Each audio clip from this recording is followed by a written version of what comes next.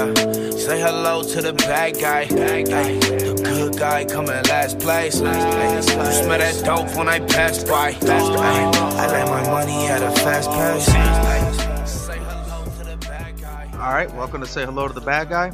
I'm your host, Locke, and this is the podcast where we drink, smoke, and bullshit about the life of a historic criminal. Now we're talking outlaws and gangsters. We're not going to cover too many serial killers. That's just a little bit dark for me, and this ain't no true crime podcast. Honestly, you can't call this a history podcast because I'm no historian. I'm just a history fan that does some research and bullshits about it with his friends. So speaking of my friends, let me introduce you to my co-host. So first with us today, we got Tank. Hey everybody, ready to roll. And then also with us today, we got Lorraine McLean. Hello. And then on the fourth mic with us today, we got Dan. Hey, what's up? All right, welcome to the show, everybody. Thanks for having us. Hey, welcome to you. You want to kick us off beer-wise over there, Tank? Kick it! I had a Oddtoberfest from Oddside Ales on the west side of Michigan. Oddtoberfest is a Marzen. It's like one of the traditional Oktoberfest brews, I guess, or the traditional. And yeah, it's pretty good representation of that style. This one isn't as sweet as others. I dig that about it. This one goes down smooth. Normally Marzens are on like a little bit of a sweeter side. This one you could taste the sweet, but it's not overpowering, and I enjoy it. Does it linger?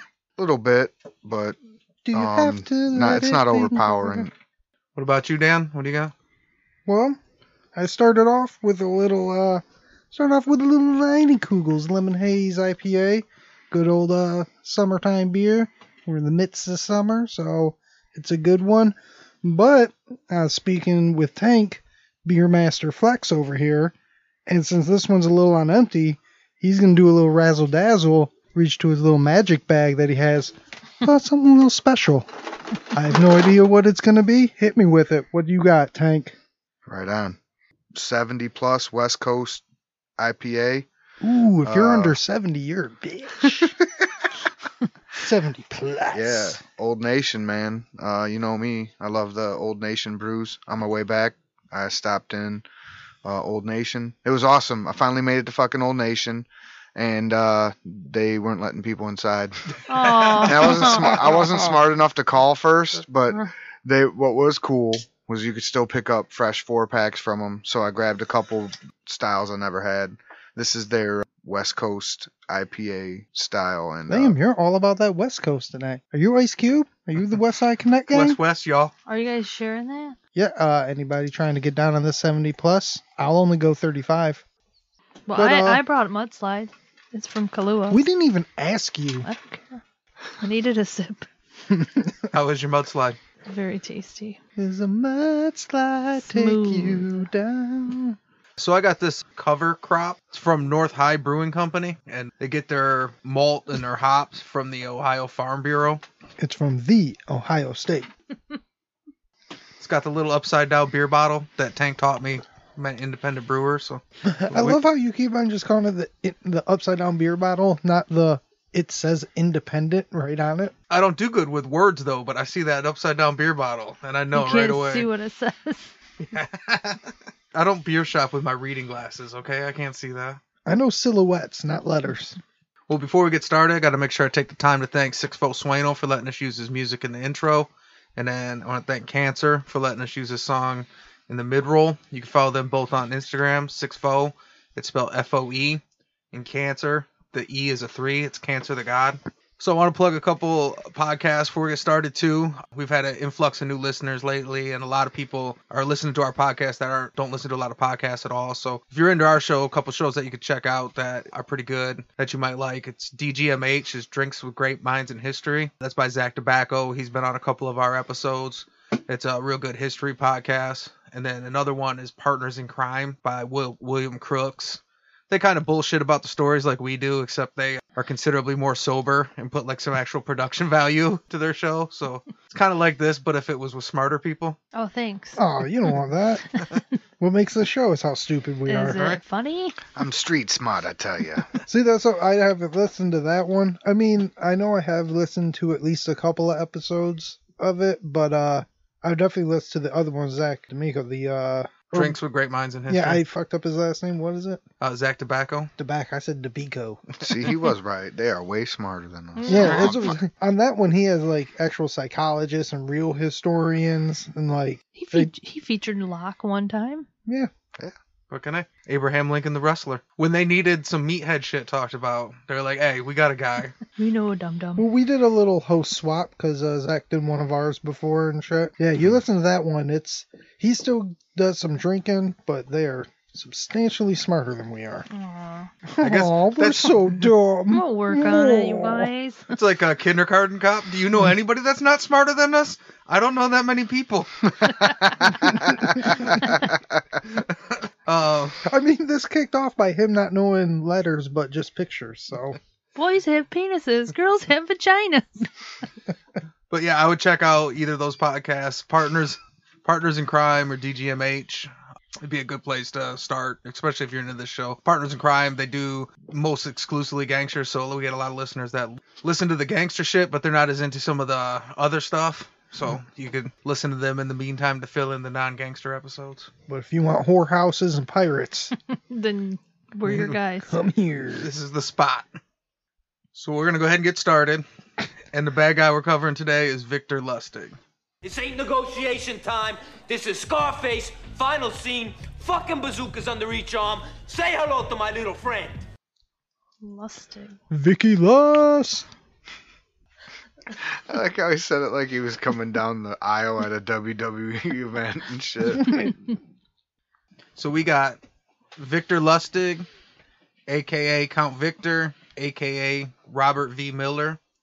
And honestly, his real name might be Robert V. Miller, but it's one way or the other. So Yeah, either, but who the fuck wants to be Count Miller? No, Count Lustig is so much... That makes him sound like a real vampire. yeah, Count Victor or Count Bob. So Robert Yeah, Count Bob. Robert V and the V is for Victor. I would hope. What if it's Oh, not? probably. What if it's for Val? Like, if you're gonna change your name, you just go whole hog, switch it up completely. Most of the information about his early life is tough to come by, so that's why I said there's no real proof whether his name was Robert Miller or Victor Lustig, but actually there's no proof that he was ever born or lived at all. Like, he had no birth certificate, no nothing, so...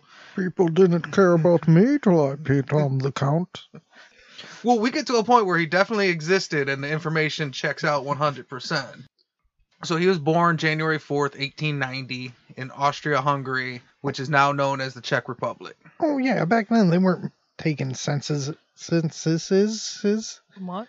Yeah, that's The not even census. that's not even a country anymore. Yeah. So if it was, even if they I'm were, saying back then they weren't counting babies. Like, of course there wasn't any information. Like, you know how many people probably lived and died they didn't even pay attention to? That's sad. That's it. Still happens today, all over the world. he would tell people he came from a long line of aristocrats raised in castles and that his father was the mayor. But in reality, his parents were poor peasants and he grew up in a small home built of stones. House of Stones, castle. I mean, check right there. And maybe his parents talked fancy. Loophole, motherfucker. It is a castle. A little baby shitty castle. But I mean, fuck it. If you were like just living in a pile of rocks with your shithead parents, I'd be like, I'm gonna make some shit up. I'm not gonna tell people this is what's going down. They're the first ones featured on Tiny Homes. He was like the first one to ever do the like stereotypical fucking Count Dracula voice. Like, yes, we are all from Castlevania. My father is a king in Castlevania. It's like that's where it started at. I don't think Castlevania's a real place, Victor. Or no, Robert. You call me Bobby. It's very difficult. Only the strong can survive in Castlevania. Why do you keep on talking about Castlevania, Bob? I don't get it. Keep talking about castles and shit. You live in a rock pile. As a child, he was described as smart and exceptionally gifted. A lot of his teachers called him brilliant. He was always ahead of all the other kids. But he was also a constant source of trouble. So since he was a little kid, he was always a hustler. And he moved his way up on the streets from being a panhandler to a pickpocket to a street hustler. One day I will make it all the way to count. He is said to have mastered sleight of hand games and card tricks, including palming, slipping cards from the deck, and dealing from the bottom. By his late teens, it was quoted that he could make a deck of cards do anything but talk. Wow. See, we're making jokes like count like it's a title. That's just a nickname because he knew how to count cards. Right. Kid's good with numbers. So his sharp intellect led to him excelling scholastically, and he became fluent in 5 languages. Despite the fact that he spent all his free time gambling and chasing girls, he was able to earn opportunity to go to university in Paris. Moving on up. Anywhere in your research did it come across which languages he knew? Well, I know he speaks German, French, and English. Would Okay. be 3, so I don't know what The else. big 3. That's what you mean. Probably Czech or Slovak, wherever he's I from. mean, I would hope that would be on the list. What the fuck's with this kid? He just speaks French and English. Self-taught. Yeah. He just plays cards, takes my money, and says au revoir. What the fuck? So he was able to do good in school. I love it. This kid's the fucking Czechoslovakian Goodwill Hunting. It's not your fault. No, man, not you. It's not your fault. Hey, how about those apples that we have to import here because apple trees do not grow? He was able to excel at college, and he put in really little effort. He just was always... School came real easy to him. Ah, yes, professor. He asked me a question, I give him an answer. Meh. He spent a lot of time chasing girls in Paris. At the age of 19, while in Paris, he received a significant 2.5-inch scar across the left side of his face from the jealous boyfriend of a female companion. That is significant. Wow. I've never heard a scar get significant. It really matters. There's a lot of scar faces back in the day. But I can just imagine this French dude who just pissed. Just this Yugoslavian comes to town stealing all the girls from all these dudes. Like, the fuck's this guy's deal? He's fucking all our ladies. Get out of here, buddy. I shall count all the ladies I have fucked. 1 girl, 2 girl, 3 girl. He made the mistake of thinking the French dude was soft and shit. Like, the guy fucking sliced him up. What's crazy is the big scar on his face where he came from in Austria-Hungary. If you look at a lot of like World War I, the Eastern Europeans or a lot of the Germans and stuff, a lot of them, the officers and the aristocrats and the people like that, they would have giant scars on their face because they used to duel a lot. And it was almost like a sign of being Oh, okay. royalty. Like cauliflower shit. ear nowadays. Yeah, kind of like a cauliflower ear thing. And But I mean, way more significant. and you, Yeah, and you're more meaning, royal. and we're talking about like pistol dueling, right? Not dueling with like fucking swords and shit. No, they were dueling with swords. Oh, okay, damn, even fucking more gangster. Wait, they're just out there pistol whipping each other? No. How would a gunshot I'm result in a sorry. scar? Like believe me, like I mean I'm slightly green when it comes to guns. So I remember a point in time when I was told, guns were terribly inaccurate and they weren't powerful and shit. So I actually in my mind for a second there envisioned like that you could duel with some pistols and just end up with cheek scars and shit. So I mean the Olympics just passed. I thought about swords and shit, like the badass fencing and shit where you're watching them on TV like, fuck, if this shit happened in real life, somebody's going to the fucking hospital every day, you know what I mean? So I could see if some fancy fucking Nancy boy back in the day got his juice from his little fucking 2-inch scar he got away from once when he was 13 and shit. And he was parading it out in his pictures like he was, every day he was catching one. But either way, I don't fight with swords. So that is kind of cool no matter if you were a Nancy boy from fucking 1895 or whatever and shit. You have taken all of our ladies, now we duel, but with BB guns, okay? We do not want to get crazy, okay? We hit ourselves in head, they bounce off, leave you with significant scar. But I mean, it's okay. We still use guns because we're men. But, with guns. We're trying to go home tonight, you know what I mean? Let's not get crazy with these firearms, alright? Let's use rusty bullets. Yes. So, despite his high intellect and charisma, he had little interest in honest work and he wanted to travel the world. So, he finishes school and he takes whatever he had left of the money, he was able to hustle up from his side hustles, and he buys a couple nice outfits, a couple custom tailored suits, and a first class ticket to a luxury ocean liner from Paris to America.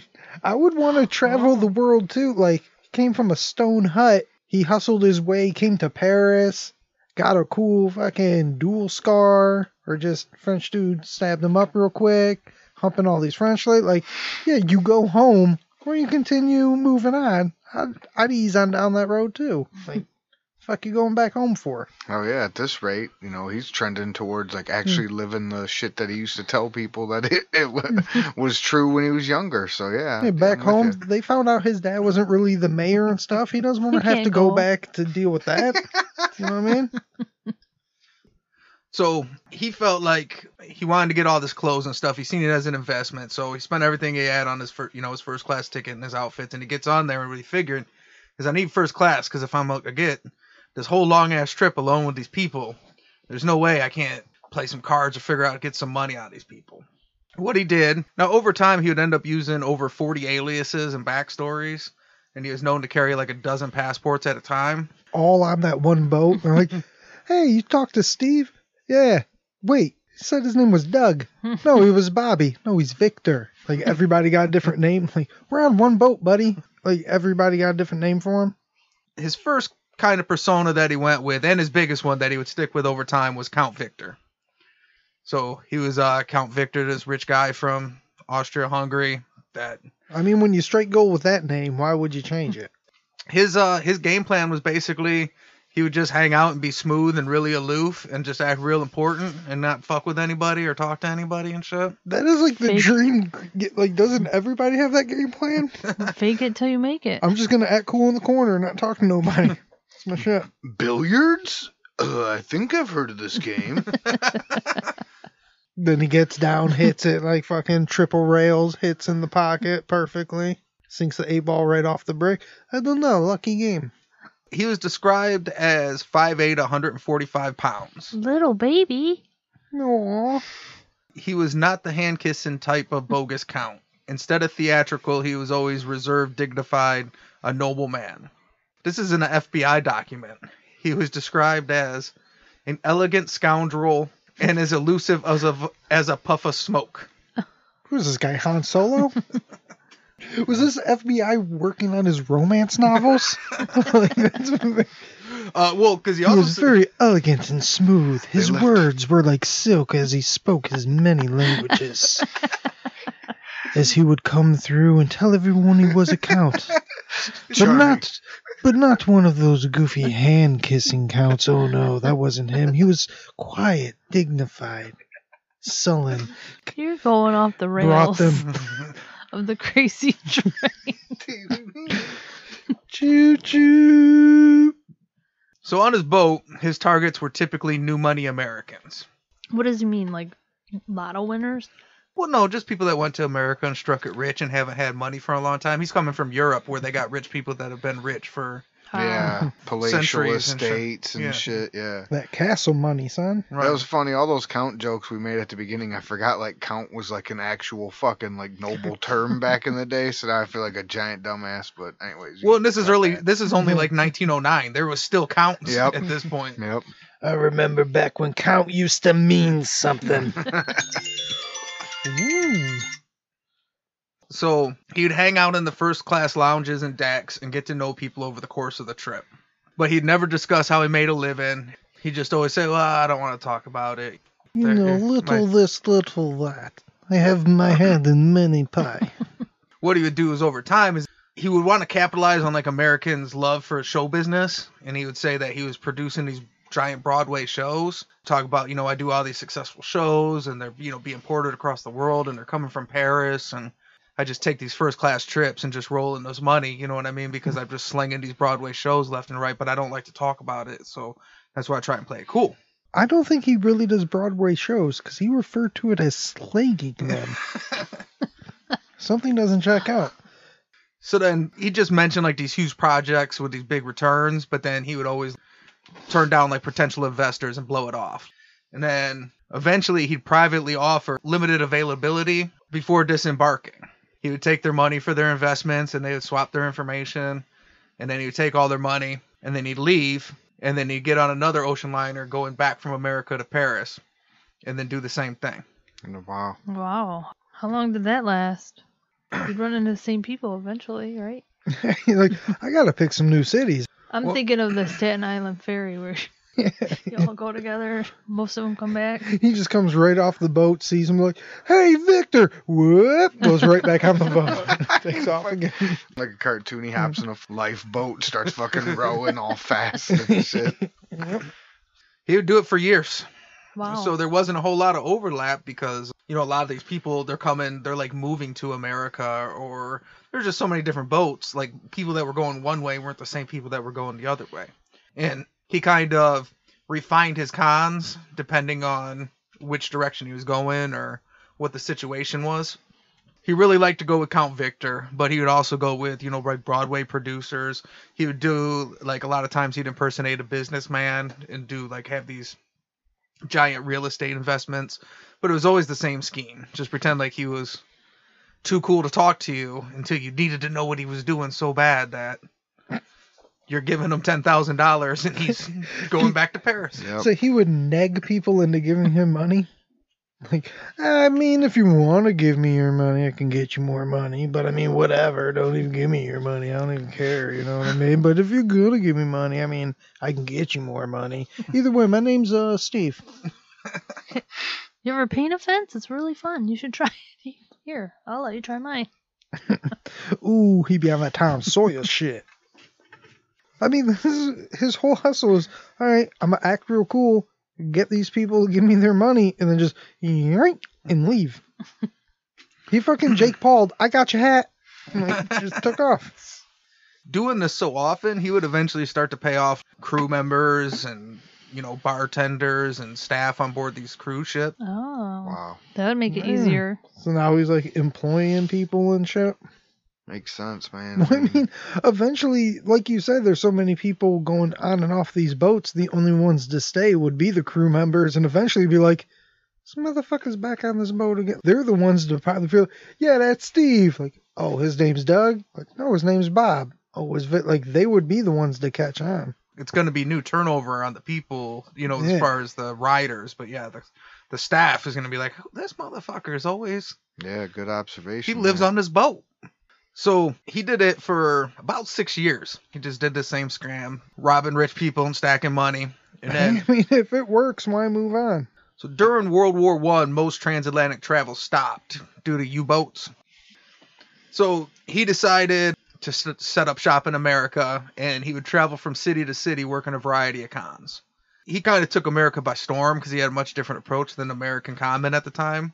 He referred to his targets as marks, not suckers, and he preferred to carry himself as a gentleman instead of a thug. So, but he's the one that brought over calling them marks? Or I wonder if that was just like a European thing in general. 'Cause I Right. feel like calling people marks. That's like, This Marcas booster. Let's get it. look at this mark-ass trick. Trick-ass Mark. His scams would include fake horse races, bogus real estate investments. He was known to... Wait, these aren't horses, these is rabbits. What the fuck is a fake horse race? Like, I understand scamming people on a real horse race, but you do a scam. How do you scam a whole fake horse race? He just set up these big fake horse races and take all the bets and all the money and all the advertisements and stuff. And then How the everybody fuck show up, these- he'd just be on to the next town with all the money. And shit. Fucking A, man. What a fucking genius. Let's try That's that. awesome. Throwing horse races, that's for chumps. No, I throw whole fake races. In tight situations and business meetings, he was known to fake seizures and heart attacks to get out of tough situations. That's a good one, too, because it's at the point of, like, medical technology where you could probably get away with that shit if you're a good actor. He's like, oh no, hold on. Oh, my left arm. It go numb. Oh no, look at here. Oh, you're still here? Oh, yes, it does. It still hurts. It's still, oh, you're still here. Okay. What happened? I thought there was a horse race. Oh, it was the next city over and you all lost. Oh, I'm having a heart attack. I'm sorry. Oh, Elizabeth, I come for you. This is a big one. This is the big one. Sometimes he would pop over the border to Canada to set up scams over there when he was trying to hide out. And one of his big scams that he worked in Canada, he was there with, he had a guy that was like a partner / sidekick. His nickname was Dapper Don. And he was a circus lion trainer and a trick motorcycle rider. Oh, fucking shit. Dapper Don. Oh, fucking Dapper Donnies. Motorcycle riding, lion taming son of a bitch. Dapper Don. He taming lions and he's riding a motorcycle. We were one vowel away from being a motorcycle riding badass. Dapper Dan, Dapper Don. No, I can't pull off Dapper. So they go to Canada, and Count Victor, he finds this rich banker, and he introduces the guy to Dapper Don, but he says it's his cousin Emil. And he tells him that his cousin can delay telegrams by up to 2 minutes. And he says, we can use this to take advantage of these horse races. We can find out the results. He'll delay the telegram by 2 minutes. We could put in the bets, and we'll win every time. Hey, I don't know about that. That sounds like cheating, eh? That's no good. When we gamble on the up and up, eh? Well, the guy's like, well, why don't you do it? And he said, look, we got the system, but we don't have the money. You got a bunch of money. And this Canadian banker says that he doesn't believe him. And he's like, well, look, we'll set up a couple. And he's like, all right, let's see if it works. So he just goes down to the track and does like an old school, just pays off a couple jockeys, does some old school race fixing, and goes back to this banker and picks a winner. And he's like, see, I told you it worked. And the guy says, we'll do another one. So he goes and fixes a couple more races, wins another one. And the guy's like, yeah, fuck, I guess you're right, man. This telegram's working. This can work. We can make some money. So he says, okay, we got this set up. It's going to be 30 grand. This guy's a huge underdog. We're going to cash out and make a shitload of money. The guy says, all right, gives him the 30 grand. And then him and Dapper Don jump in a boat and come back over to America. All right. And just run off with his 30 grand. Banker was never able to do anything because he couldn't really report wire fraud. Yeah, you can't call the police on that. That's already happened. That's good. Gave him a couple short stacks, then ran him for all his flapjacks. It's a tough one too, man. Early 1900s, 30 grand. That's a tough one. Another one of his schemes was he had scammed a couple property deeds and some Liberty bonds. And he was able to take these property deeds and Liberty bonds, and he went to a bank. And he told them, look, I have this as collateral. I'm starting a farm. I'm going to be like a rancher. But I have all this, but I'm not liquid. So I'll put all this up as collateral for like 25 grand, so I can get liquid and get this thing up and running. And the bank says, okay, and they sign the deal. And when they do the swap, he had brought extra matching envelopes, and he did a little sleight of hand trick and switched the envelopes and took back his deeds and his Liberty bonds and the money. Wow. Damn. So he just... Damn. Wow. See? Close-up hand magic is important. Don't laugh at those dorks that do little card tricks. They might steal your property. He straight up And your Liberty bonds. stole that shit from the bank and then bounced out. So they didn't check before he walked out the door? No. That's sweet. Well, the bank was able to figure it out, though, within, at some point, not right off the bat. As soon as they open the envelope. They're not a shady Canadian bank. They are in the right. So they bring in all this security and stuff, and they actually track down Victor, and they arrest him. And they're like, all right, we're going to send you to jail for this. And he tells the bank, well, yeah, but if you do that, once this hits the news, who's going to want to ever come to your bank and invest knowing that you guys are so bad at what you do that we were able to steal so much? Now you're going to throw me in jail, and everybody's going to know, and you're going to throw your whole business under just to put me in jail. Touche, motherfucker. I am amazed at this. Like, he just straight up told the bank, like, yes, I mean, you could say I robbed you, but you want people to know you got robbed by me and a lion tamer? So they tell him, yeah, you know what, you're right. We're just going to pretend like this didn't happen. You just shut up, and we're going to shut up, and we're going to drop the charges. See, you're talking about the olden days when you can just rip off people with a piece of paper. How about the old days where some fucking European con man can, like, strong-arm a bank? You're getting caught. Like, now JP Morgan, Chase and shit will fuck you in the ass if you're late on a fucking mortgage payment. This guy's like, hey, I rip you off. Deal with it. Well, he actually said He actually disagreed, and he said, "You know what? I want $1,000 to keep my mouth shut." Stop. You kidding me? Oh, this guy's my favorite. This guy is my fucking favorite, dude.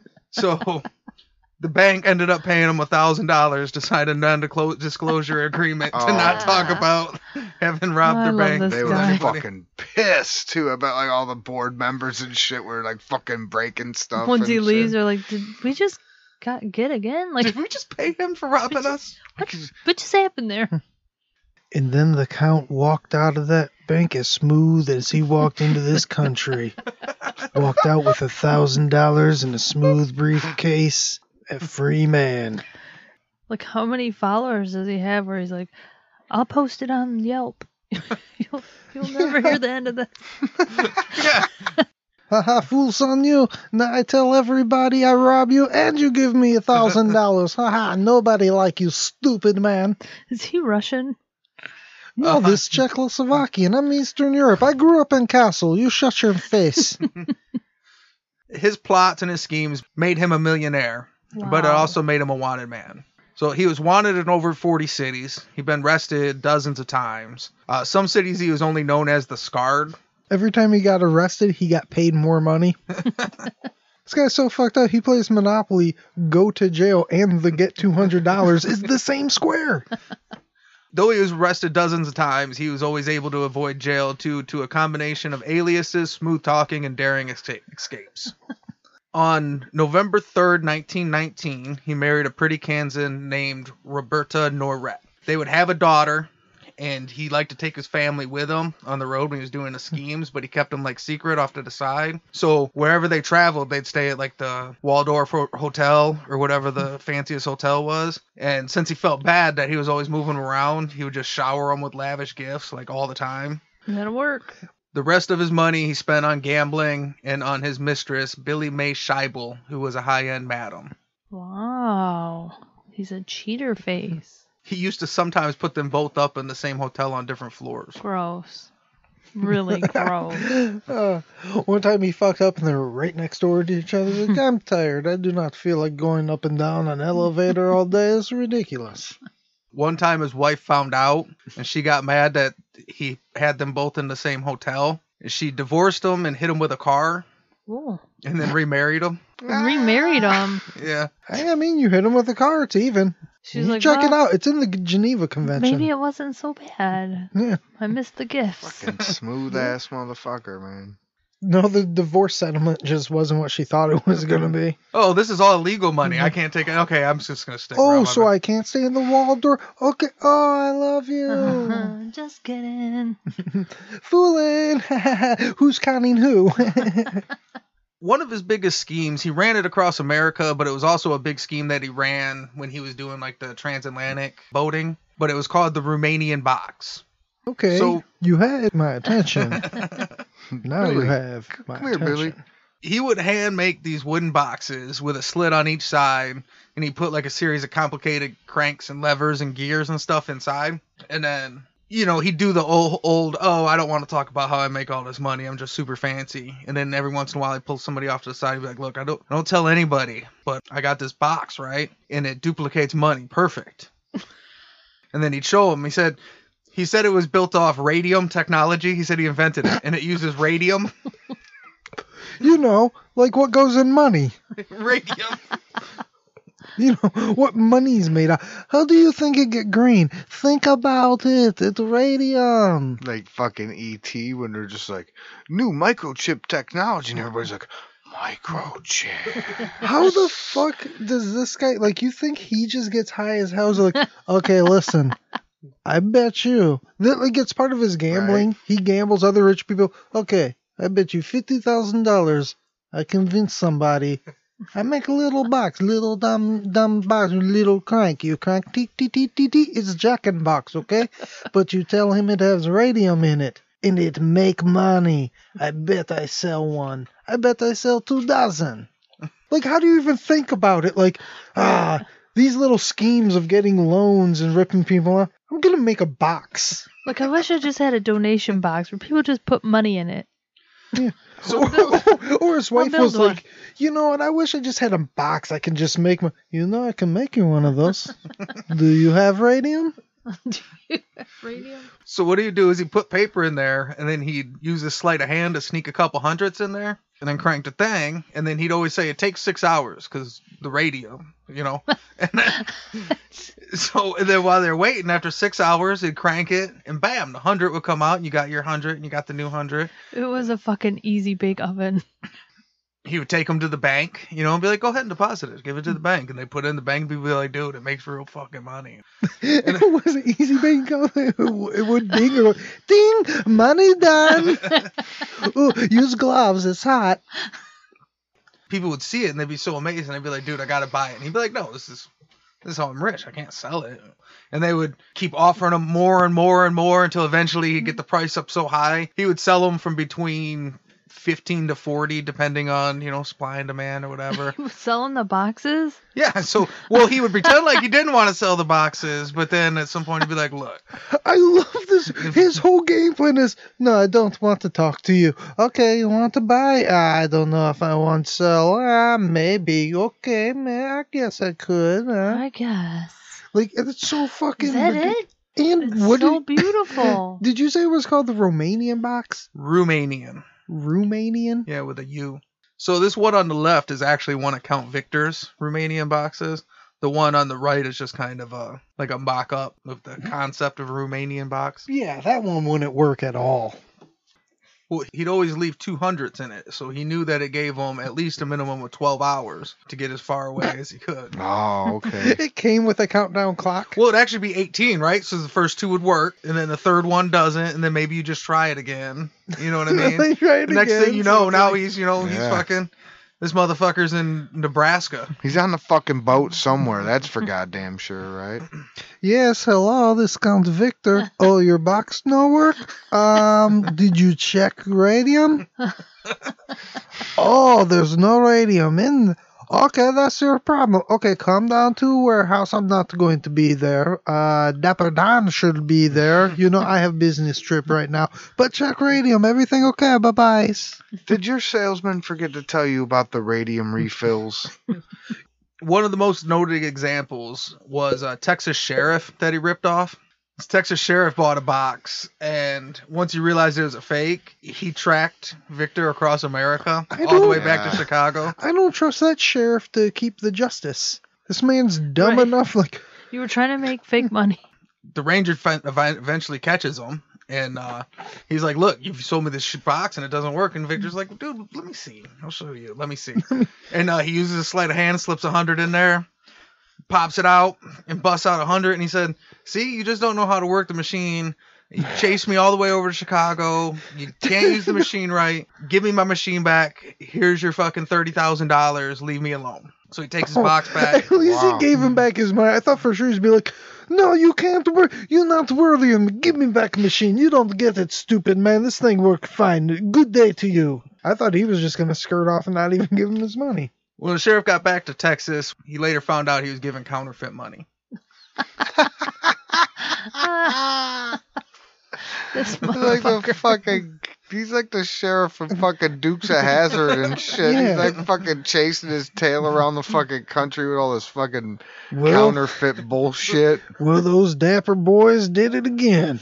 Man, I mean, don't get me wrong. He's a sleazeball motherfucker to be able to sneak his way into all this Dude, cash from people, but that's some fucking genius methods, that's for sure. I mean, really, all his scams. They're fantastic. Well, the bank one was kind of like that was the first like straight up just illegal like yeah you straight just counterfeited and ripped off a bank, but all the rest of them just sounds like he just hustled people that were dumb enough to believe him.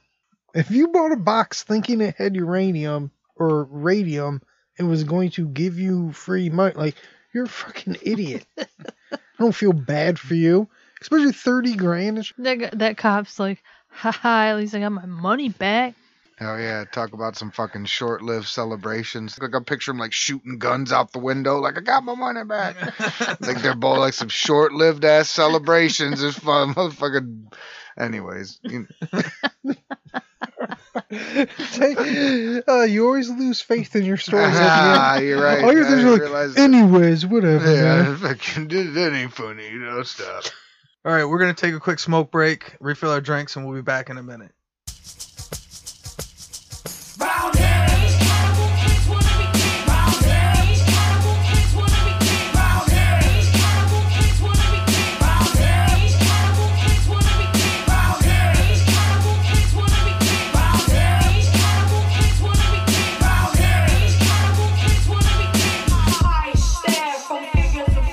Dear mama, these amateur cannibals crave power. Grave robbers, murder from favor from fake fathers. Disorder in the chapel with shackles to break out of. They cower, solo but mob 'em and they crowd us. Spilling in the street with heat like hot lava. Pop bottles, molotovs tossed and rocks follow. Ominous disciples like vipers, they strike quickly. Come at me like an army, I'm tearing you down with me. Spit like a baron, rulers of bread like Kaiser. Roll with the goal and get beaten like outsiders. These amateur animals swing in the wrong jungle. Climbing the wrong vines mean these lions will snuff you. Concrete wilderness building our own structures. Writing our own order, appointing our own judges. Overthrowing authority, morally lack conscience. Fighting for survival with rivals with throat punches.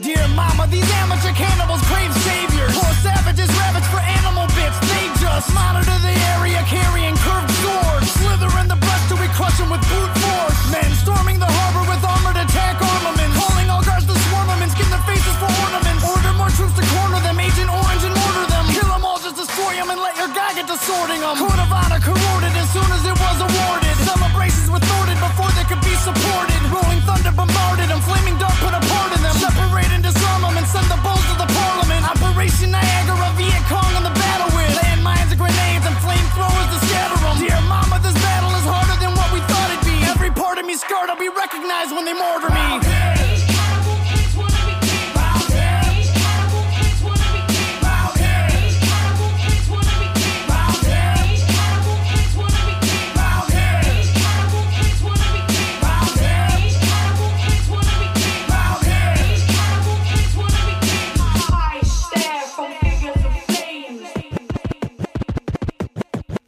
It's almost time to run, put on your army helmets now. You're running toward the sun with all your guns defenses down.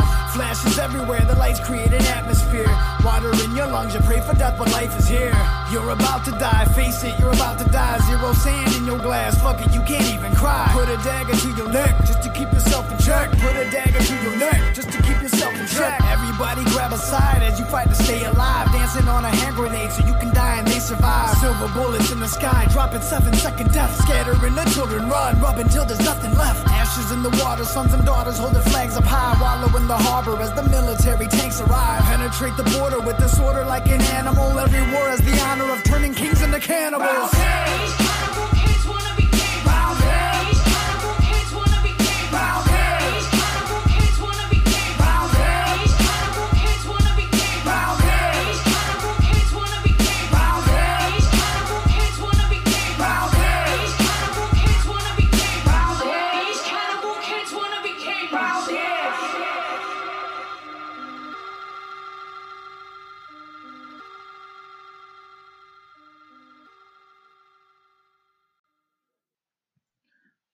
All right, we're back.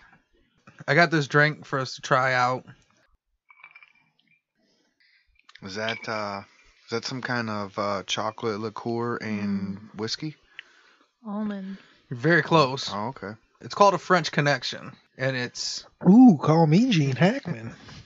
that's what it's named after. It's named after the Gene Hackman movie. All right. It's cognac and amaretto.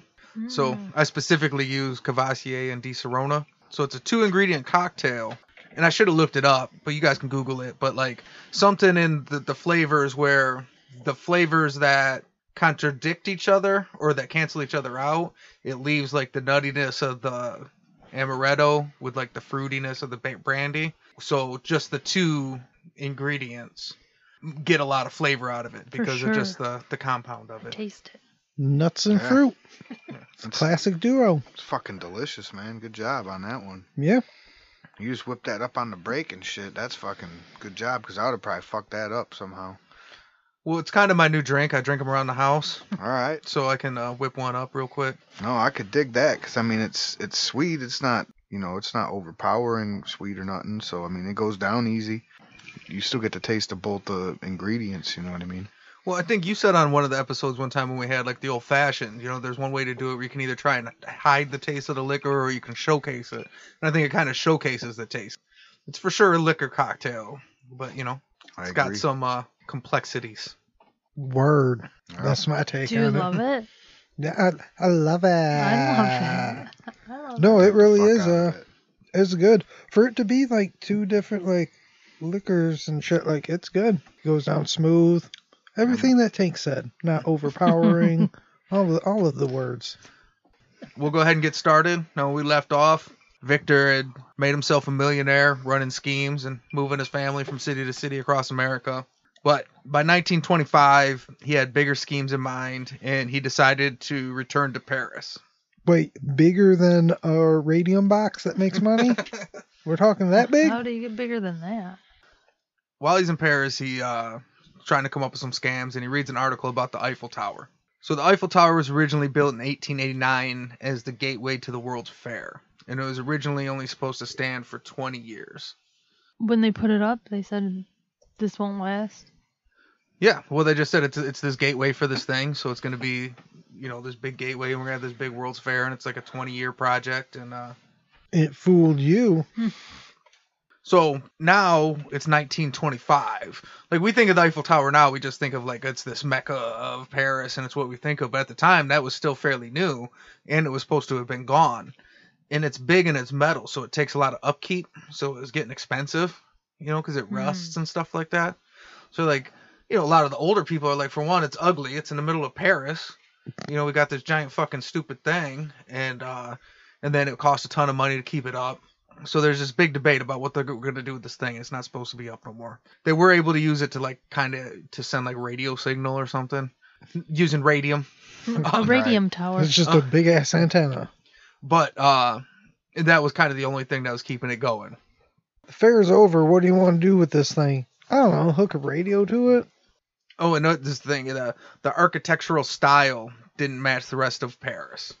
I just love that all the locals like that big ugly thing. Everybody hates that thing. It's just an eyesore. Now they slap sparkly lights on it. It is just when you buy a house, it's just got like that old shitty antenna that's on the roof. Nobody's bothered to take down because it'd be a pain in the ass to take it down and shit.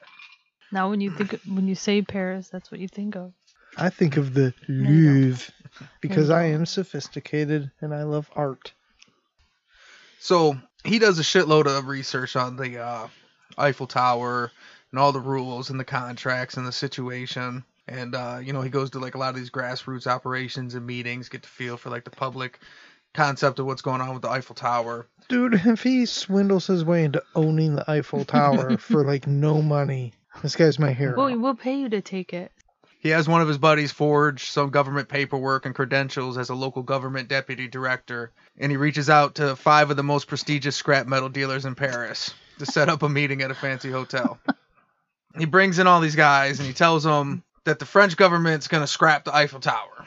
We're going to sell it, and we need to sell it for scrap metal. So we just need someone to take it down, and we're reaching out to scrappers because you get the metal for it. So we need to take your bids on what it costs for this. Oh, so 10,000. He's posing as the guy in charge to get rid of it? Yeah, of the Eiffel Tower. Genius. And he said, Fucking genius. This son of a bitch. he's looking to scrap 10,000 tons of metal. But he also said, because of all the controversy, everything's wild out in the streets, we're kind of keeping it on the down low. So we're kind of doing this bidding process, over here. I'm an official guy, you know what I mean? Here's my credentials and shit. Hey, I'm an official guy. Look at my have name tag. Look at I know what I'm doing. My name tag. I'm official. So he goes through this big presentation. Some of the guys are interested, some of them aren't. But at the end of the day, the whole presentation was just to spend a day with these guys, right? He hangs out with them for a day and he finds his mark. It was a guy named Andre Poisson. I don't know how you say that. A French guy named Andre. He was actually the guy with the smallest operation. He was the youngest guy. He's working on a pickup truck. Yeah, me and my brother, we take down some things. You know, you got a fridge, a washer. But I'm trying to get down on this tower thing. I'll take it. It's going to take a lot of trips, but I got a big pickup. It's cool. He seemed a bit over his head, but he still had a big operation. You know what I mean? And he thought, you know what? This is probably the best guy. So Count Victor meets up with Andre, and he tells him, he's like, look, you're just like me. You know, I'm a low government worker. You know what I mean? You're this hardworking, scrapping guy. And all these guys are going to come blow you out of the water with the bids, and I know how it is. And look, I'm going to be honest. I'm just trying to cash out and get away from this shitty job and go live with my family. So you throw me a little something on the side, and I can make sure that I get your bid selected because I get to pick the bid. They're going to outbid you, but if you give me 70 grand, I can make sure we take your bid. So Andre's like, this is the bid I need. Like, this is going to change my company. I'm going to get the biggest bid in fucking French history. This is like a big government contract. Fuck yeah. Let's do it. So he pays him the 70 grand. They signed a deal. He accepts his bid. He pays for his tons of scrap metal. So we cash out the bid? Yeah. He cash out. He gets it, one of 70 grand. His bribe. And wow. He goes and hides out in this carefully elaborate plot that he had to get out of there. So he like went and grabbed a secret fucking passport and went to Austria and checked his family in a different name and laid low and had like different levels of identity protection. He had this planned out for a long time. Like, he had his perfect back plan. This was going to be his big lick. And he goes there in Austria and he's waiting. And he doesn't hear anything for a while. So eventually he starts getting like French, you know, newspapers and shit. And he starts reading up and he still doesn't hear anything. So after a couple months, he starts checking around. And basically what happened was Andre was so embarrassed that when he showed up at the government building to claim the Eiffel Tower, and they were like, what the fuck are you talking about? Nothing. He just said out of nothing and didn't tell anybody and went back and just folded his business and didn't tell anybody that he fucking got fucked over trying to buy the Eiffel Tower. Nothing to see here. You know what? Like, I feel bad. That's why I was quiet as you were saying that, because I was laughing at all these people being ripped off, but all of us are like blue collar guys and stuff. He's like a businessman. He thought this is his chance, and we're from Detroit, and there was a lot of city people that do that whole pay to play, like you buy out contracts, like it's like corrupt shit. And the fact that he was getting ripped off, I just felt bad so much. But now it's like he's the only one that was so smart. Was like, yeah, why the fuck did I think I was going to scrap the Eiffel Tower? What the fuck? He's that dude with the fucking money box. He's what that sheriff should have been. Like, no, dummy, you bought a fucking box you thought was going to give you money. You're an idiot. The shit that washed over his face in that moment when he walks up, and not even anger, but the realization of, I thought I was going to scrap the Eiffel fucking Tower. God damn it. Like that moment where you just know. It wasn't the Eiffel fucking tower then. It was just... Yeah, but... I mean... An eyesore. Yeah, but it still kind of was, because at that point it was like 30 years old. To just... Still, at that moment, just realize that. Like, it just comes washing over you. Like, yeah, I'm here to scrap this. And they're like... What? What the fuck are you talking about? Like, just, what did he say? I'm here to scrap this. Dude, get back in line. We're getting tickets for people to go up there. Like, and move your truck, bro. Yeah, you can't park here. You can't park here. Like, that just fucking sucks. And then I love fucking Count Victor's like, did they see me? He's that dude that's faking asleep, but then, like, keeps on opening his eyes to look. Like, do they think I'm sleeping? Well, since he made all these, like, in-depth getaway plans and everything went off smooth, and he really didn't have to do anything, but he'd already put anything in place, he went back to Paris and did it again. The same thing? Yeah. It's the same group of guys? No, a different group of dudes. Now, these guys, he actually didn't get to cash out because he made the deal and sold it again. But before he could cash out, that guy thought something was fishy and told. You think? That's fucking awesome. I hope there was a couple of the same guys, though. We're in the room. I really hope I get the contract this time. This time I hope it's mine. The last time somebody else got it, I don't know what happened. I must have just fell through or something. I don't know what happened, but this time I hope I get it. That's fucking ridiculous. He went back and did the same thing. So one of his nicknames, I didn't put it in the aliases because it would kind of, Like, spoil Andre it. should have, like, maybe not gone to the cops, but at least spread it throughout the little scrapper community. Don't buy anything from Count Victor. Yeah. He's Nobody bullshit. heard anything from Andre? This motherfucker didn't tell anybody anything? But yeah, so that time he didn't, even though he wasn't able to cash out, he had already had his getaway in place. So he took his money and his family and moved back to Chicago. He's like, fuck the extra money. I did this one just for shits and gigs, just to see if I could do it. I already had the plan in place either way. This was just for fun. Oh yeah, but one of his AKAs is the man that sold the Eiffel Tower twice. 2 times. Is Dapper Don still? What happened to Dapper Don? Dapper Don and him, they worked like as partners on and off quite a bit. So You can't hold Dapper Don in a corner. You know what I mean? well, I mean, He's the out circus here- don't run itself. Yeah. And shit. When he's got to go chase that lion's tail, he hops on that motorcycle and heads on down that road. You can't hold Dapper Don down. He's an adventurer. He gets in these little schemes for the fuck of it, for the thrill of the game. But when he needs that adrenaline, he's got to get in the cage with them lions.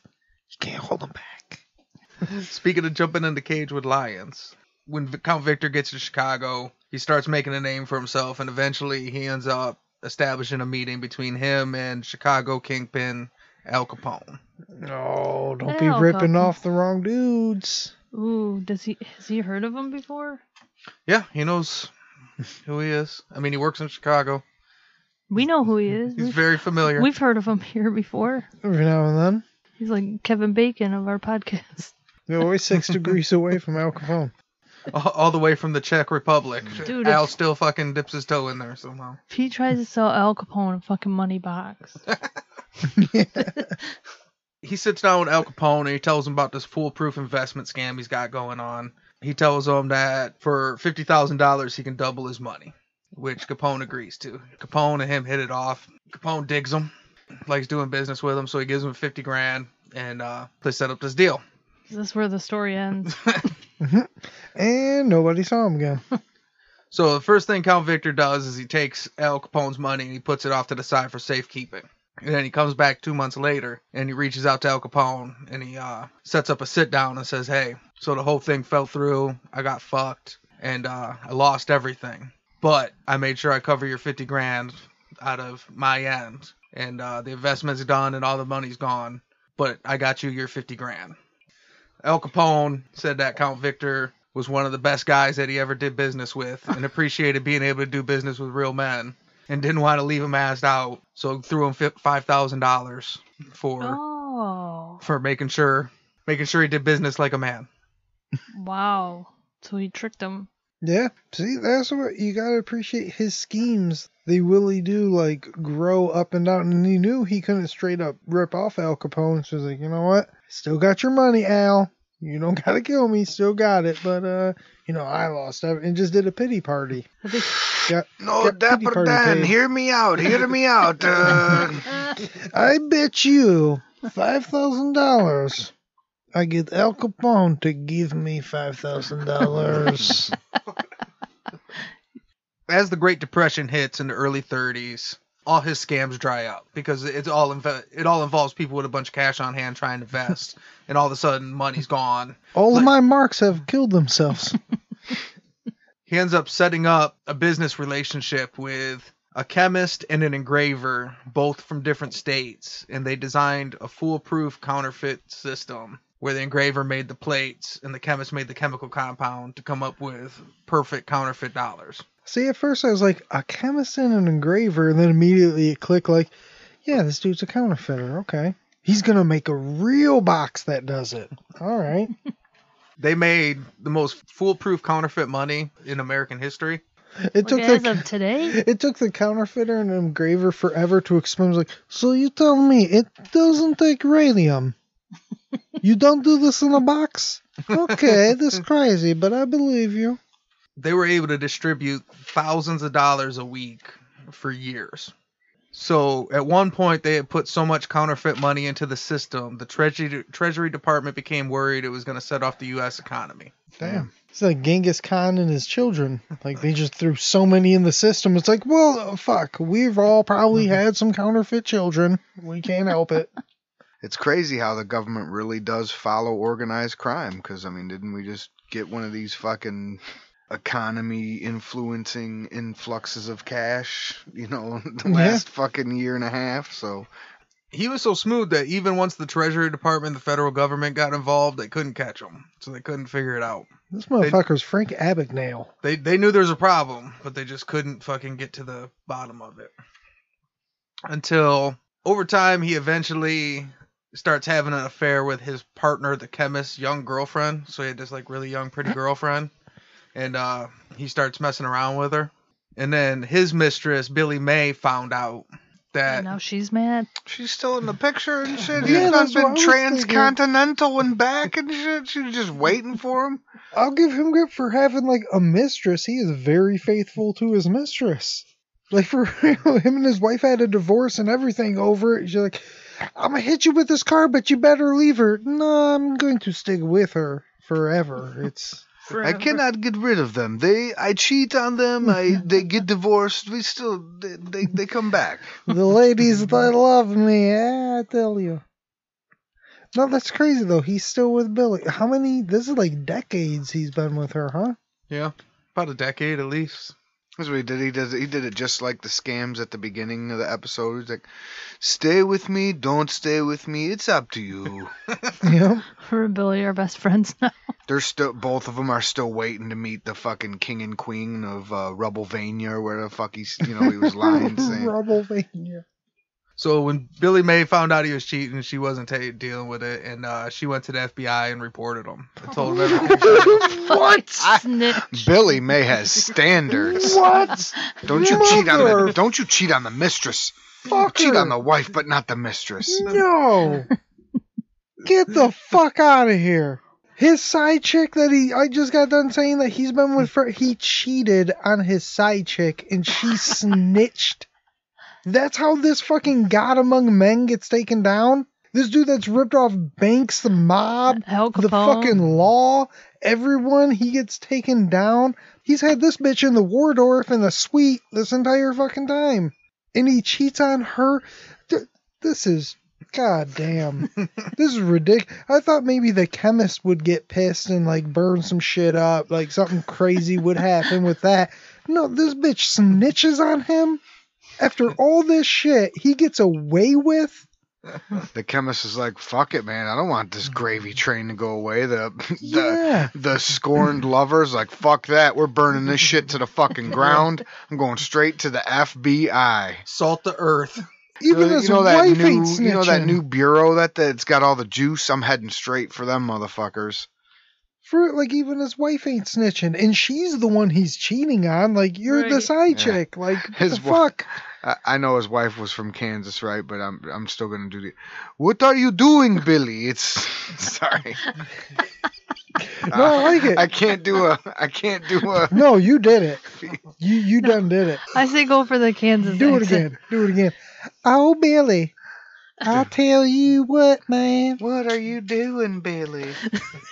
Where are all these dollar bills Child. coming from? Child. What are you thinking, child? Billy, why are you out here always rambling doing your scams? Come down in here, sit in the kitchen, have some sweet tea. You ain't never gonna meet a man that prints money again, child. Oh, always worried about your scheming and scheming and scamming. Why don't you just sit down and have some sweet tea?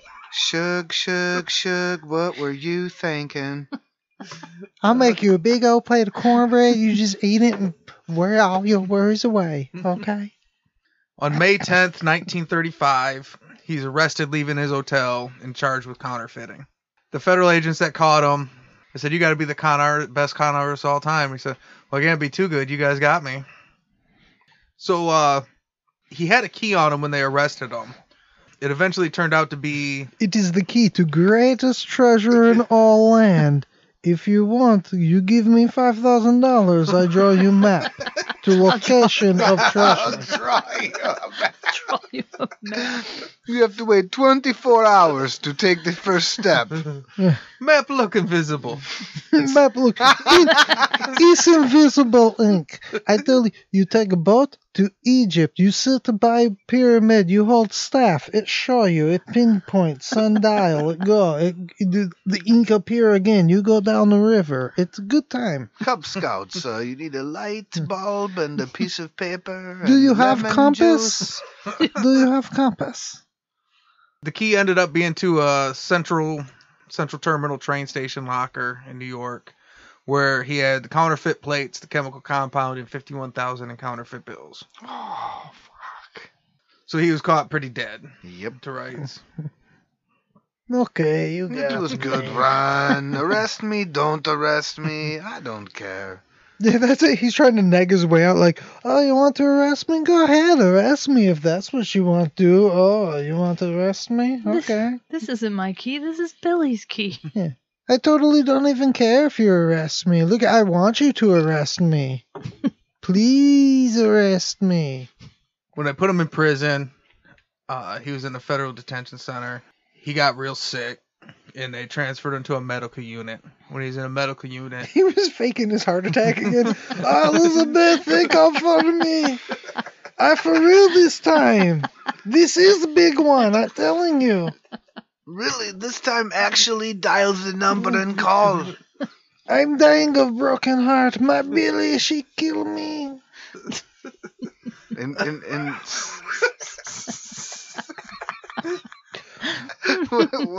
which year did you say this was? 1935. Okay, so he's 45 by now. All right. Oh, maybe you count. So while he's in this medical unit, he starts realizing, he figures out how they count the sheets. So he's able to steal a sheet a day. And he comes up with a... Where's he keeping them? Yes, dude. Is he the pioneer of the fucking sheet rope and shit? So he makes him a sheet rope that he fucking breaks out of his medical center with, and he shimmies down this rope. But since he's shimmying down the rope, he's in New York. You know, I so he's coming... thought for sure he's gonna sell somebody a sheet. I thought that's what he was gonna do. So at one point when he was climbing down on the sheet, he looked super suspicious because people were just walking around the city. And he pulled a rag out of his pocket and started pretending like he was washing the windows on his way down to the ground and shit. Don't mind me. I just window washer. I hang from sheets. It's okay. Imagine just walking down the street looking over like, what the fuck is that? Yeah, it's What's 19. that? And he goes, oh, no, nothing to see here. Just, that's fucking ridiculous. So he actually gets away clean. And he runs from New York to Pittsburgh. And those windows got to stay clean. But he was caught 27 days later in Pittsburgh. He pled guilty and he was sentenced to 15 years in federal prison. The problem of being in the 30s, being convicted of a crime after an escape attempt, is that on April 27, 1936, he was sent to Alcatraz, where he served in Alcatraz at the same time as Al Capone. Hey, I know Okay, you. I make boat out of sheets. Hey, remember me? What are you doing here, old scoundrel? He was in, he ended up having to do most of his time. By December 1947, he had made 1,192 medical requests. Most of which were declined. Well, who's I counting? keep having heart attack every day. I don't know. You tell me. Eventually, it became obvious he was really sick. And then he was transferred for the Federal Medical Facility in Springfield, Missouri. Did he wash their windows? He died in the Springfield, Missouri Federal...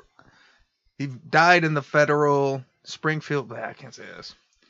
On March 11th, 1947, he died of pneumonia. And where did that happen? Springfield, Missouri, the Federal Medical Facility. Oh, right. We made it through. His death certificate listed his occupation as an apprentice salesman. Yes. Apprentice salesman. That's amazing. I bet you if anything he would... Man, he can't make full salesman. He's got to be an apprentice. That motherfucker was a full salesman. He selling was wolf CEO tickets. of salesman. Yeah. He was a salesman of salesmen. He was selling fake shit. Count Victor is credited with writing 10 Commandments of running a con. These are Count Victor's 10 Commandments of how to con someone. So he's so good, he con people into thinking he was Moses? Yep. Here's how you do it, bro. For the $1.95, you can know the secrets of the count. So He parted the red bank. number 1 is be a patient listener. It is this, not fast talking, that gets a con man is coup. Never look bored. Wait for the other person to reveal any political opinions, then agree with them.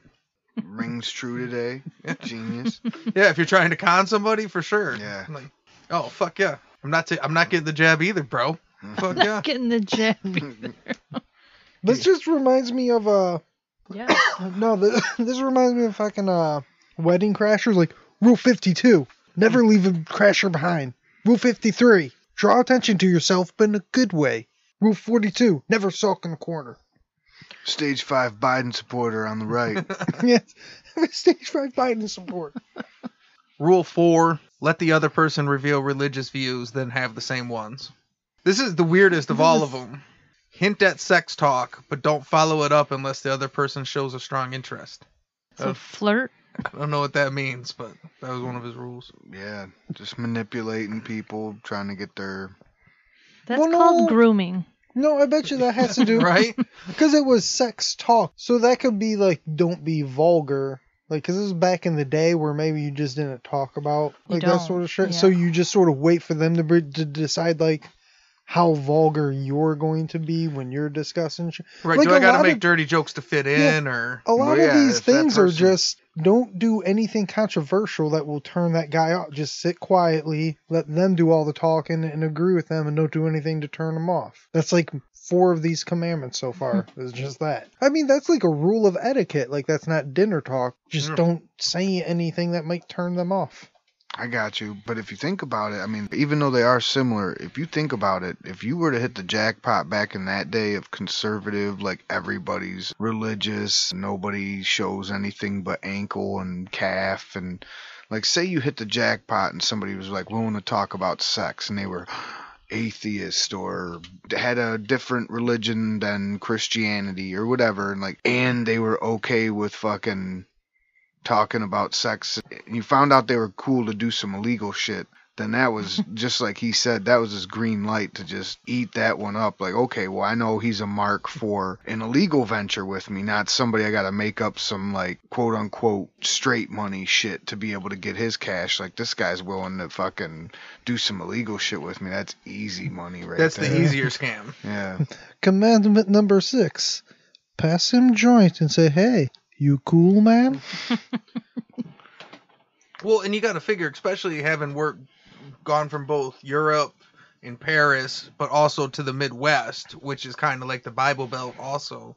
You know, you're in France, they got like anarchists and nihilists and, you know what I mean? Yeah. Fucking, hippie free love and whatever. And then you go here to the, Kansas, and you better love Jesus. And like you said, no ankles and stuff. So whichever world you got to float in. Next one was never discuss illness unless some special concern is shown. Never pry into a person's personal circumstances. They'll tell you all eventually. This for real isn't even commandments of conning people. Like, this is like dinner party etiquette. If someone has a wonky eye, do not stare and do not mention it. If someone has an unpleasant odor, don't ask people who shit themselves. Don't say mole. Moly. Moly. Mole. If you have to go to the bathroom, do not say you have to hit the shitter. I gotta drop my deuces. So- Women do not find it complimentary to say they have a nice turd cutter. The last 3 are never boast, just let your importance be quietly obvious. Never be untidy, and never get drunk.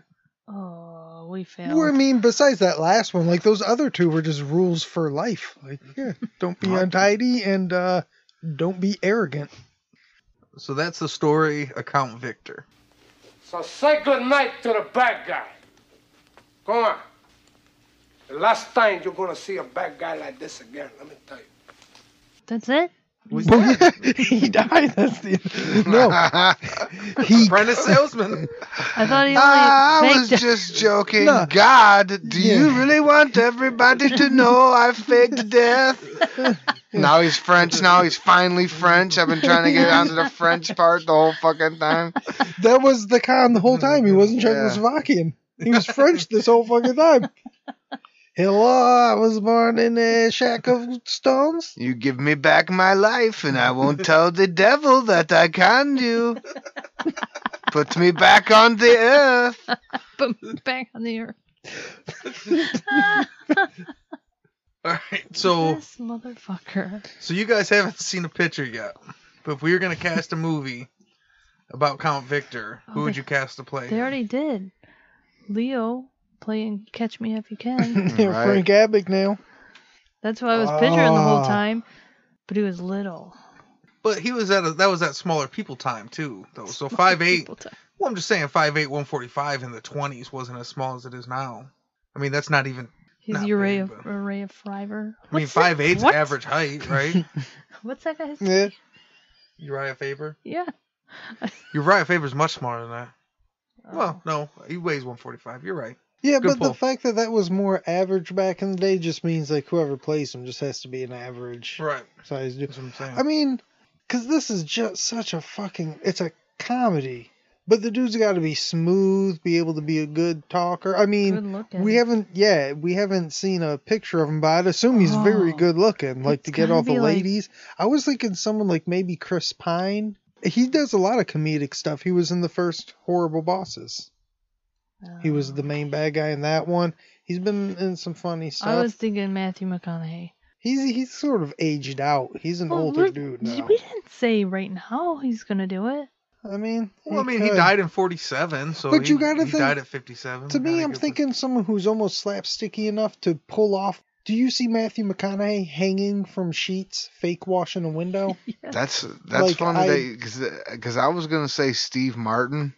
See, Because- that's what I'm Because going. Something this like whole time, like but we've been That's doing the funny. silly accents, so I don't know if Yeah. I've like Oh, yeah. conditioned myself to think that it's somebody who's like, you know, like with fucking like a perfect mustache, like looking down at the fucking people Yeah. while he's on See, the I'm- goddamn rope and shit. I and- was honestly thinking like someone like Leslie Nielsen. If Leslie Nielsen was still alive, he would be good. But yeah, I mean, Steve Martin, like I'm thinking that slapsticky way, but I'm thinking of someone who can be Bill Murray, but he's charmed he's aged out. But someone that's like He's better. charmed his way out, too. Yeah, he's charmed his way that, out. that mean 80s charm ain't working no more, man. But no, like I'm thinking that goofy dude, but someone that's just real good looking. That's why I was thinking someone like Chris Pine. Chris Helmsworth, I think, is too big of a dude. He couldn't do it.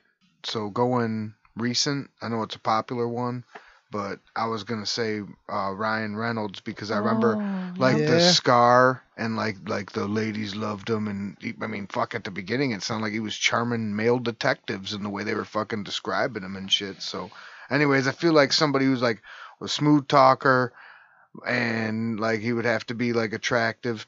What So- about Justin Long? Yeah, he would be good. Yeah, I could see him do it. I haven't seen Justin Long in anything in a while, neither.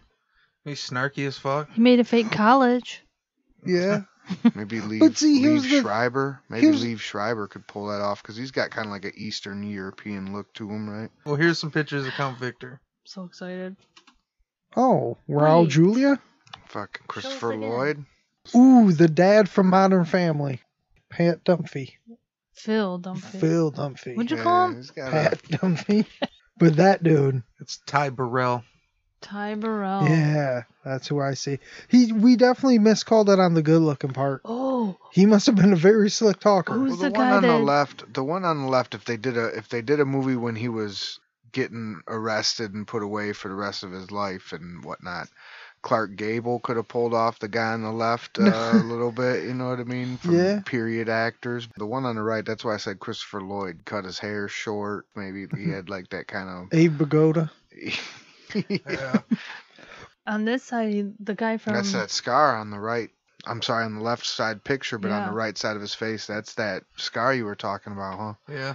That's a big the fucking guy scar. from The Hustler. Like, no, dude, put the Craig. The guy fucking... from the Oh, Hustler. Paul Newman? Craig. Excuse me, photographer, could you please put my shadow on the side of my cheek with the fucking scar? Well, I mean, or maybe that's a police photo or something. I don't know. Yeah, I think it's a mugshot because it got the all right, numbers. so you don't get to pick You your know, lighting the- in fucking mugshots. The game show, The Hustler. Oh, Craig Ferguson. Yeah. Because he's funny too. And he's a charmer. Like, that's his main Yeah. thing, like, always charming the ladies. So here's a look at one of his prison records. So you see this up here, but this whole top section, this is all his aliases. For the listeners, like, all those names, it's like a full paragraph. Like, I thought it was going to be, like, a brief summary of his crimes. That is not, like, the name section of the form. That's a full-on that fucking one novel.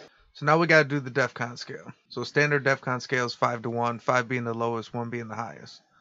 On the Bad Guy podcast, there's no good guys. So 5 would be Lee Murray, who's your drug dealing, kidnapping, bank robber. And at 1, you have the Purple Gang, who's got multiple gang wars, multiple massacres, and are killing people on the street. So on a scale of Lee Murray to the Purple Gang, where would you rate Count Victor? Can we go 6? Who wants...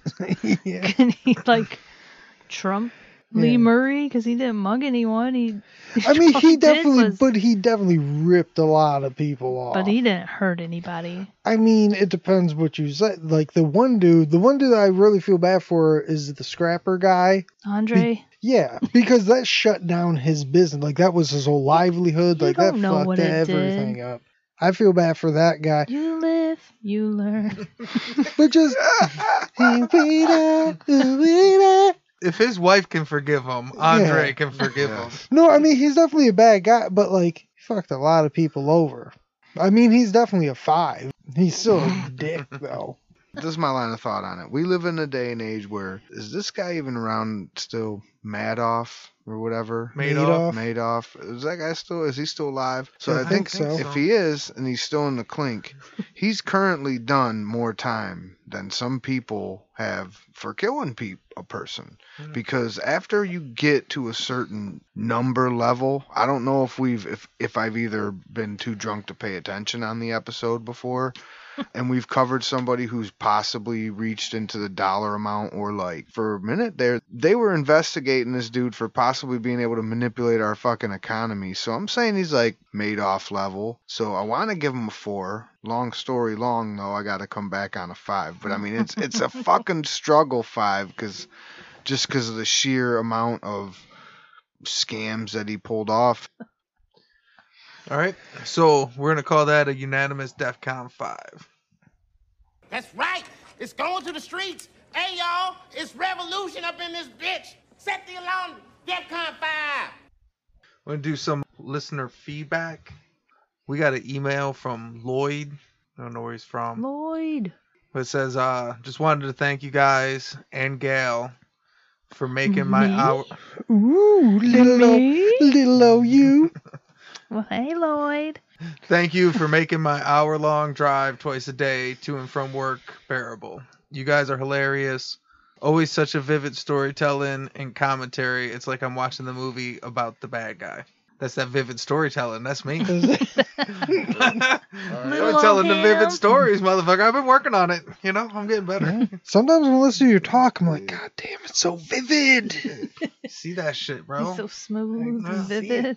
I don't even be stuttering and shit. If they were going to make an effort... That's in editing. yeah, if only you knew all the alrights that hit the fucking cutting room floor. He sent a recommendation that I'm not going to read that we're going to try and cover. Like a, Oh, you know, so we can't Google it? right. Mhm. And what this was disappointing is he ended it with, he said, you need more DEFCON 1s. And this is at the end of the episode where he just We just hit did another DEFCON 5. Like a guy that just bullshitted his way through 5, possibly decades. 6. Yeah. I don't know, when we did the math, they were all pretty even. How Yeah. many ones did we wind up with? Yeah, it was about equal across the board. Yeah. You know, maybe one was a little higher. And shit. And Yeah, Lloyd. well, and that's what it is it doesn't seem like a lot, but I try and mix them all in. Probably Yeah. anything Yeah, worse and- than a 1 would be like serial killer. Well, he wanted just more ones, like more often, like, and I get that, you know, everybody loves the hits. But yes. To be honest, like, compared to a lot of people, like, a lot of the ones we give 3s and shits are still kind of one, are Like, they're still all bad guys, killers and but shit. we're just assholes, and we're just like, I don't know. I mean, I would kind of want to kill that guy too. So, Just like Lloyd said, though, if any of the listeners out there, send us your feedback on. I mean, if you feel like we messed up a DEF CON rating, at least me personally, I would love to know. So thanks, Lloyd. If as long as you if you're agreeing that we've covered some ones and you agree that they're ones, or maybe even if you disagree that they're twos and maybe we should have made them ones, or just like you said, if you'd rather us just cover some worse dudes, Ben, that's great feedback, and I like it. So Yeah, if you thank you. If you think we should change the scale and get Lee Murray out of there and put this guy in his place, let us know. We can do that. beat it, Lee Murray. Nobody wants you around. Another guy we got is Leonardo. Hit us up on Instagram, and he listens to us. He says long, boring 12-hour night shifts, and he said, by the way, more Mexican bad guys would be nice. That's fair enough. We actually only covered one, I think, Chavez, and that was a long time ago. So. Did he mention me at all? Nope. Well, Nope. it's really because of those Mexican. 500 today. But yeah, we appreciate the listener support and the feedback. So hit us up or email us or whatever. Send us more emails about me. Emails say hello to the bad guy podcast at gmail.com. Oh yeah, we're gonna do another series. So this is gonna be part 1 of our Con Man series. So that makes it even worse. He said do some DEF CON 1s, and we're gonna do like a whole series of people that are just like bullshitting. Ooh, you know what we should do? Do a different set of, if we're doing a whole con man thing where we're not going to be, there's not a whole lot of bodies and shit, should almost do a fucking DEF CON, like skewed DEF CON, like con man DEF CON. Are you talking about a DEF CON scale? A DEF CON man? A DEF CON scale. Like a spin-off? Yeah, like, because like how bad are their cons? Like his biggest con is like, or how big, or yeah, he almost fucked up, like you said, almost made him a 4. Was he almost fucked up the whole economy, sort of shit. So where does that go on the con man scale? Because of all the con say men, number 1. No. ooh, scrapping international monuments. Lloyd, here comes the one. Let us know, Lloyd. Ooh, we'll find a. We'll just make the guys we want to talk about be ones. you know what? Right, that's the American way. That's the recent way. Just alter the scale, man. If you don't like the data, just change the fucking measurement. Give me $5,000. We make a Victor 1 right now. Hey, for you, Lloyd, you know what? He's a 1. Fuck it. Yep, Lloyd, just for you. This dude's a numero uno. Hit the scale. Hit the button. Boop, boop, boop, boop. That's the DEF CON 1 noise. You got it, Lloyd. That boop boop was for you. All right. Flush the bombers, get the subs in launch mode. We are at DEF CON 1. All right, well, let's just say hello to the bad guy. Thanks for coming, and thanks for listening.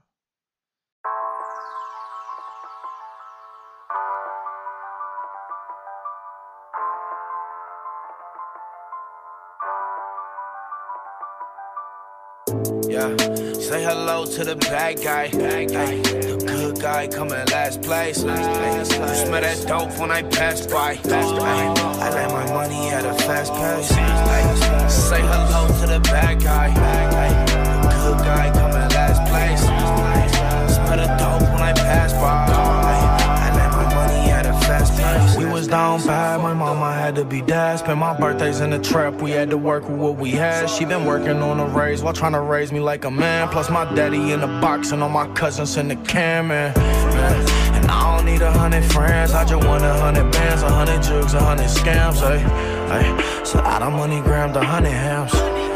Said I done money grabbed a bunch of bands. And I ain't wanna fall victim to that system or the pistols. Fuck a judge with a grudge, I'm blowing crud for my mental, ay.